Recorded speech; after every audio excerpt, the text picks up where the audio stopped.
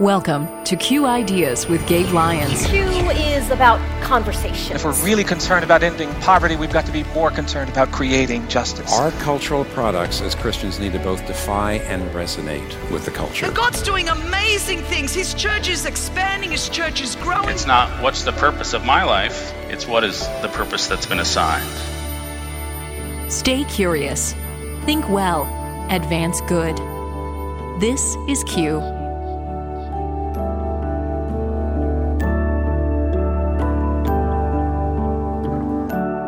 How do we participate in our society, engage in the institutions that we may be called to, use the technologies for the goods that are there, but not be unknowingly practicing certain habits in such a way that I would argue are training us to live into stories that aren't actually ours? Welcome to Q Ideas with Gabe Lyons on Faith Radio. I'm Paul Perot, and today we're wrapping up a special series of conversations, Gabe, you've been having around the areas of science, technology, and then living lives of character and virtue. And today we wrap up with a look at our devices, how they can control and enslave us, but also how we can live out a countercultural narrative in that space. This is one of those conversations, if you've been around the community here for long, you know we care a lot about this. We believe technology has amazing opportunity to do good for humanity and also has amazing opportunity to do evil to humanity. We want to find that middle ground here where we talk about it with a sense of understanding that it is what it is. It's here. It's part of our lives. We all hold devices. Many of us, I don't know anybody, I think, that doesn't own a phone that is a smartphone that's connecting them to others and as well to their life. But we also want to rise above that because in some ways we live in this assumption that this just is the way it is. It's the only way we can live. We don't have any options or choices, and it's good. And I think today you're going to be so appreciative to hear a perspective on this that helps us think a little bigger about it and to think about what are some of the implications we haven't considered about what this is doing to our minds, to the way we think and operate, to the things we value and worship. I don't think you're going to feel down about this. I think you're going to feel encouraged as you hear this conversation with Felicia Wu Song, and she's amazing. She has her doctorate from the UVA. She's out at Westmont College now where she serves as a professor of sociology, but she's a cultural sociologist of media and digital technology. She's written 2 books. Her most recent one is the one I wanted to dive into with her today called Restless Devices, Recovering Personhood, Presence, and Place in the Digital Age. And you've heard other people that we've had present around these topics, even this most recent year, Andy Crouch, Kelly Kapic, Kara Powell. We've talked about technology really since we began our Culture Summit 15, 16 years ago, because we could see how much it would start to become part of our lives. In fact, I remember in 2009 at our event, our Culture Summit we did in Austin, Texas, there at the theater downtown on 6th Street. And coming in for an evening session, we had Shane Hipps giving a talk, and he was one of the first to talk about the way devices were shaping us. And so everyone who was attending had to check their phone at the door in the lobby. We took their phones, put them in little cases with their names on them, and they had to check their phones, had to come in for the whole evening session without a phone. And the look on their faces that we were asking them to do this was amazing. And again, this was just 2009. Could you imagine doing that today, saying you have to put your device, you can't bring it in with you. We're checking it just like we check a coat. I've cared a lot about this because I think if we as Christians can think well about this, we will have so much to offer to our friends, to those who are struggling and don't always know why. And I want you today to just take this in. Yeah, and also it'd be great if you can listen with someone else, a friend, your spouse, or even your kids about how our tech can shape us. Let's listen.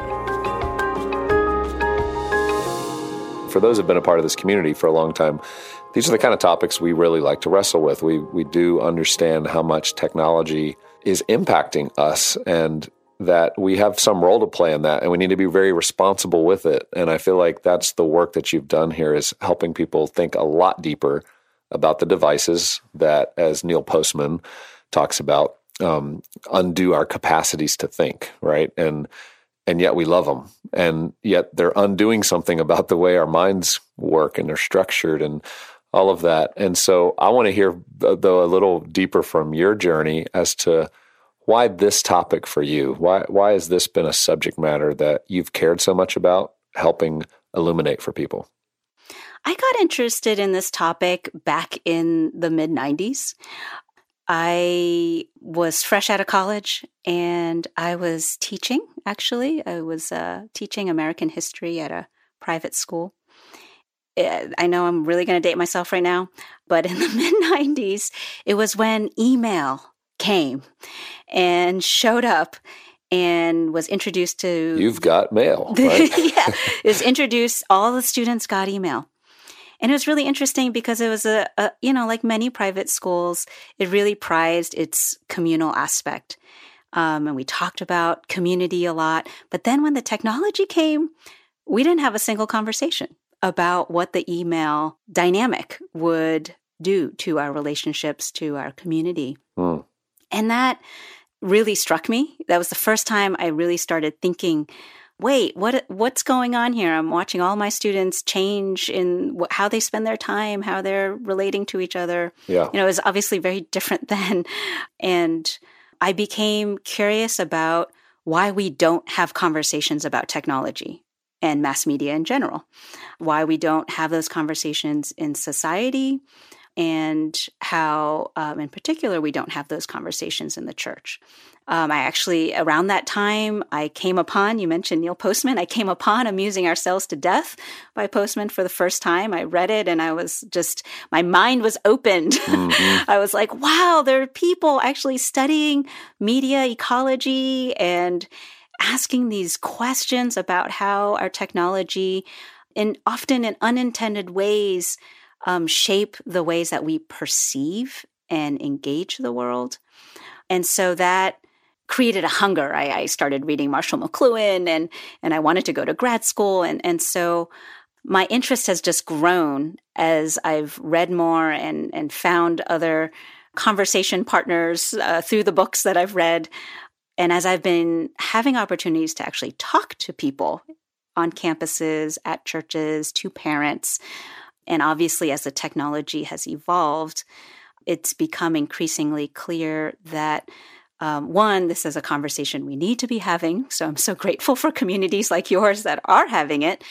But two, gosh, we really don't know what we're doing still. Right. Our lives are completely enmeshed in a whole array of technologies now, and we are overwhelmed and we don't know what to do. Yeah.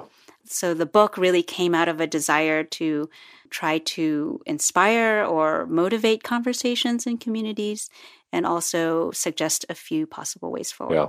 Felicia, thanks for your pursuit of this scholarship, because I think you're right. To me, there's few more important conversations we could be having than about our technology and how it's enmeshed in our lives, and how most human beings at this point aren't thinking deeply about it. Some of it's lack of information, but I think a lot of it is the structures by which our society are functioning are continually being designed to press us into the technology versus extricate ourselves. And yet, when we do extricate ourselves for moments, Sabbath or conversation with friends or a dinner where we do forget that we've got emails waiting or text messages or social media, we do feel a sense of being human in a way that I think is unique, in a way God designed us.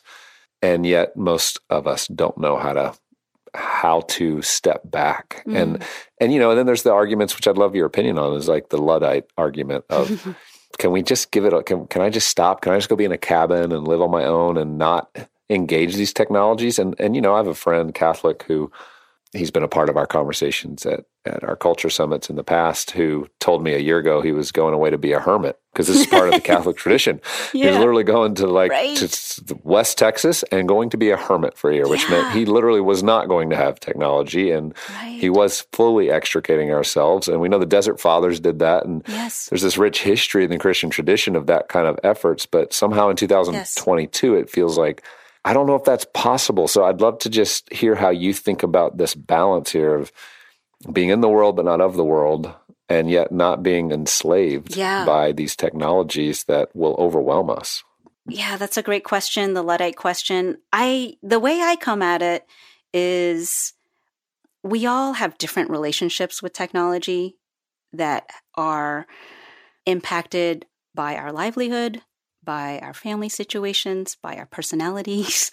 And so some of us might not be in a life situation that can allow us to extricate ourselves from technologies. Others of us may have more leeway and agency to be able to exercise. And so while I too would many days want to just throw it all away, I have chosen certain spaces to remove myself from, right? So for example, maybe one might say I have decided to be a Luddite when it comes to social media, right? So I don't have a social media presence. That's one part of my life. I've decided I'm not going to engage in technology.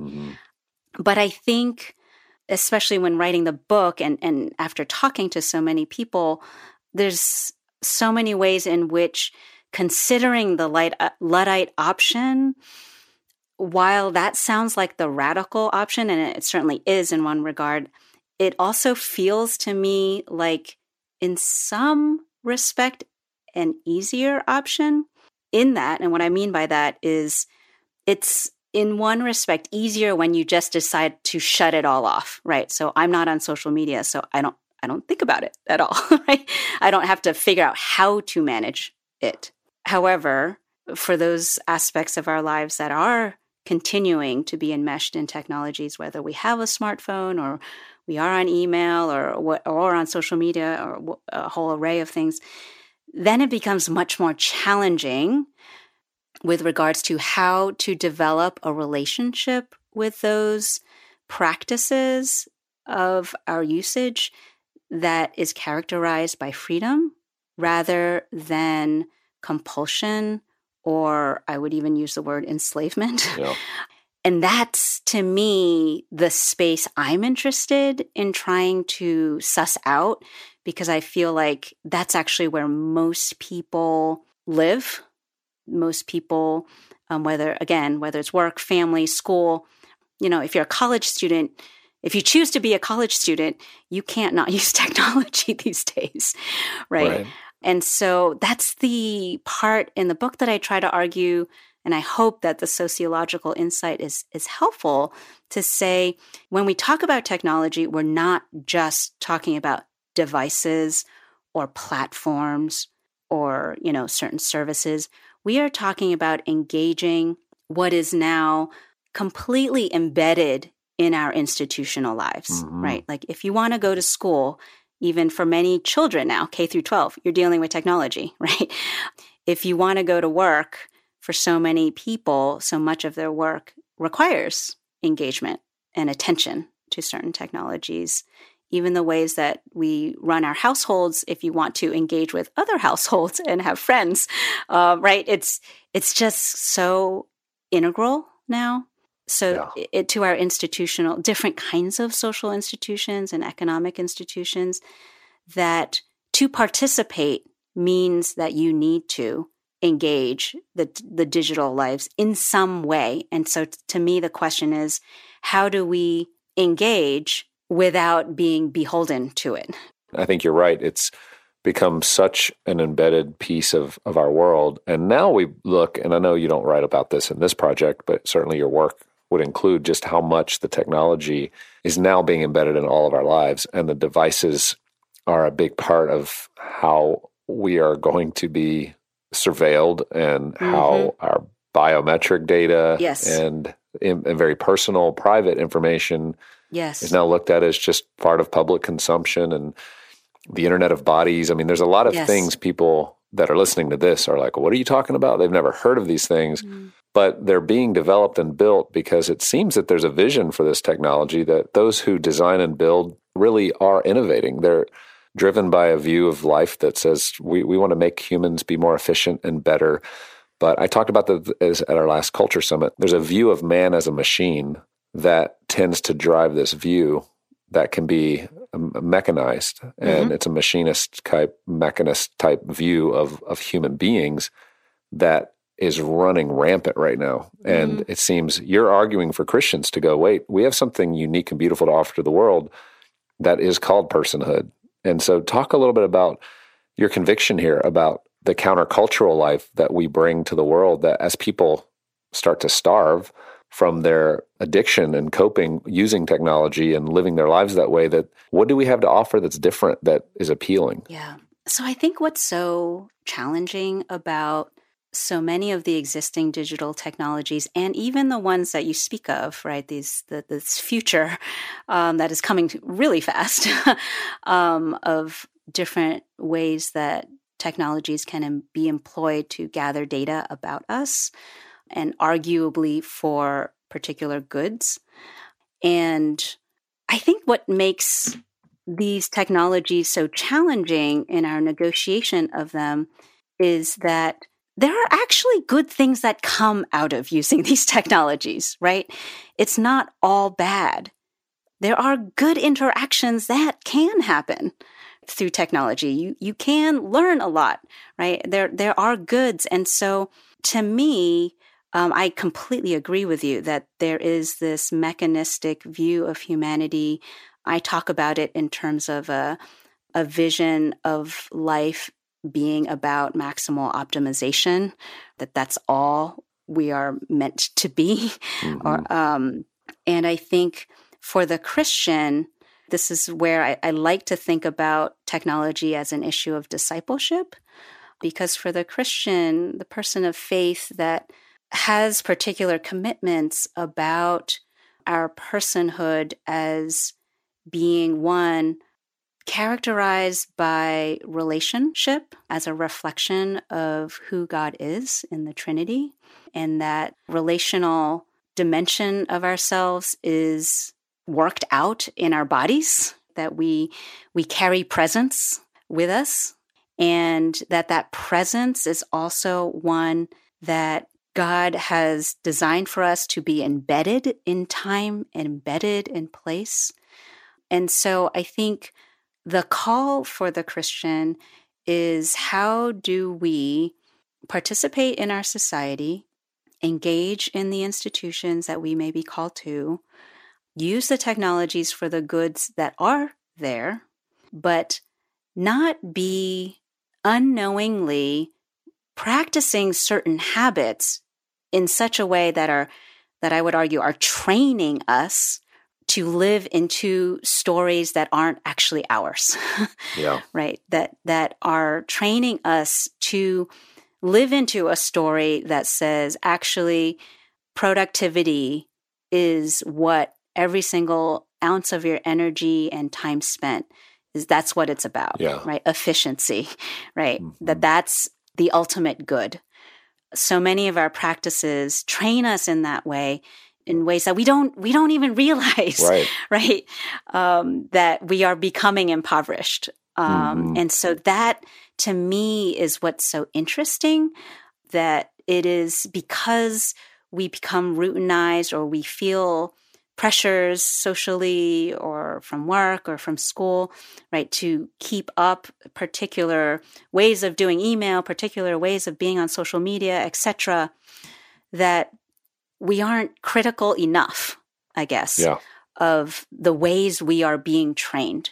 And we don't see that we are becoming consumer-minded in how we treat other people, or how we even, quote, market ourselves on social media, because it is the norm, one, in those digital spheres. Yeah. But I would also argue it is part of a long-standing narrative of consumer culture, of productivity and efficiency in American culture, right? Like, these aren't new things that just came up when we started using digital technologies, right? Right. These are values and priorities that are long-standing in the Western tradition. Yeah, they were exacerbated maybe through handheld devices. Exacerbated, yes. Amplified, sped up, right? Yes. Amen to that. And you talk about this as like a secular liturgy. I think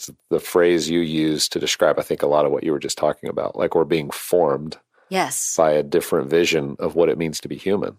And we're not taking into account God's design maybe of perhaps was human. And I love how much you point out the efficiency thing. I see that in my own life all the time, how much I'm just I think the most valuable thing is efficiency. And that's a secular liturgy that I've bought into. That's not necessarily God's economy of how he thinks about time, people, presence, transformation. And it's convicting when you realize, wow, I'm completely susceptible to it. I've built an entire life calendar schedule, plans that are built off of how can I be most efficient? And like, where did that come from? Where did I get that idea that that's serving God well? Yeah.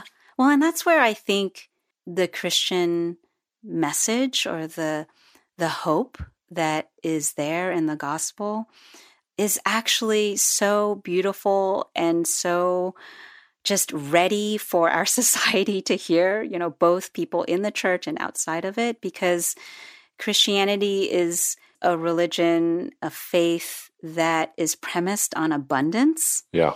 Right? Abundance that God provides for us rather than the scarcity so many of us live by. And so trying to get a handle on like, how do I live into that abundance as a person of faith, right? To me, that's the biggest challenge these days, because so much of our society is geared completely in the other direction. And so that's where trying to, you brought up secular liturgies, and that's a term I borrow from James K.A. Smith's work. He suggests that what Christians need to be doing is developing counter liturgies, right? Like, how can we build practices that actually push against these secular liturgies so we are living into, practicing, retraining ourselves into the abundance that we claim to believe, right? That we want to experience from a life lived in relationship with God. So that's where I think the work is, right? That's where, as church, we need to be creative and smart about looking into our traditions. And I think that's where the contemplative tradition, I think, is actually really interesting. That's an area that I'm personally interested in exploring right now, because it's one that I think addresses exactly so many of the downsides of our digital lives right now. Yeah, well, it's so fascinating. I love the work that you're doing. In conclusion, would you just speak to the pastors, leaders, business leaders, parents listening to this, like me, feeling like, man, I've got so much work to do. Like I'm just caught up in the use of this and I don't know where to start. I'm a little overwhelmed. It's just easier to keep doing things the way I've been doing them because it's familiar. I think you've given us a good taste of like the value of change. What would be a good step people could take as they look at their week ahead and go, let me do something to extricate myself a little bit from what I'm currently doing so that maybe I can leave some space to reconsider how much this technology is forming me? Yeah, and, I'm a firm believer in the small step because most of us can't do more than that. And so what I usually recommend is, if you don't do it already, is to think about the 15 minutes when you wake up, and the 15 minutes before you go to bed. If you can make those 15 minutes tech-free in some way, and for some of us, that means not having the phone or devices in the place where we rest, because we're so weak that if it was next to us, we would just pick it up, right? Yeah. So creating that 15 minutes of bumper to your rest, I think actually can be super fruitful, or if not fruitful, at least give you insight into what some change could look like, right? And so taking those 15 minutes, or even if you're driving, rather than listening to an amazing podcast like this, right? Or music, if you're alone, actually not doing anything but driving, right? It's what Sherry Turkle and I like to call monotasking, right? Borrow it from Turkle, right? Just drive. Monotasking. And just be, right? Just be in the place and do the thing you're doing, or waiting online at the supermarket. All right. Don't check your phone. Just stand there and wait. Yeah. That's good. And those are the little experiments that I encourage people to do, and just find out what that's like. For some of us, it's going to be scary. And for others of us, it might be super relaxing. whichever one it is, it's not a judgment on anything, right? It's helpful to start, finding out, okay, what's going on here in my life with the tech. Yeah, that's good. And that might motivate some change.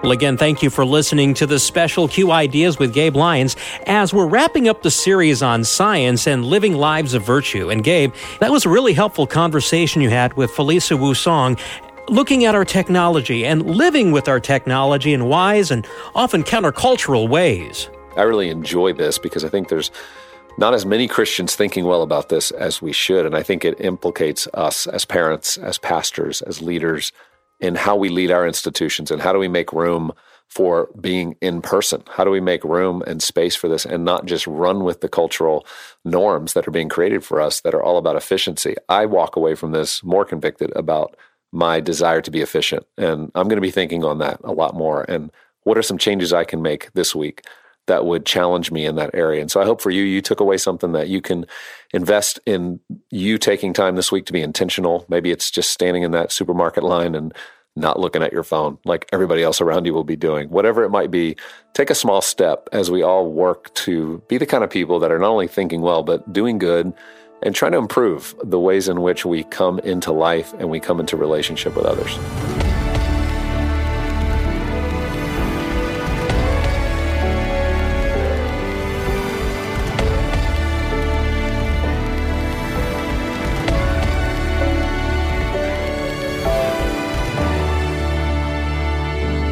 Q Ideas with Gabe Lyons is made possible in partnership with Faith Radio and Northwestern Media.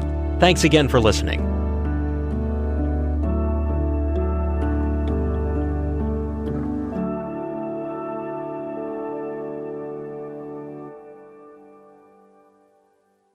Thank you for listening to the Q Ideas with Gabe Lyons podcast. These conversations are available because of listener support. You can make your gift now at myfaithradio.com. To avoid missing future editions of Q Ideas with Gabe Lyons, subscribe to the podcast today at iTunes or on your podcast player. And thank you for sharing this audio link with a friend and growing the impact of Q Ideas with Gabe Lyons.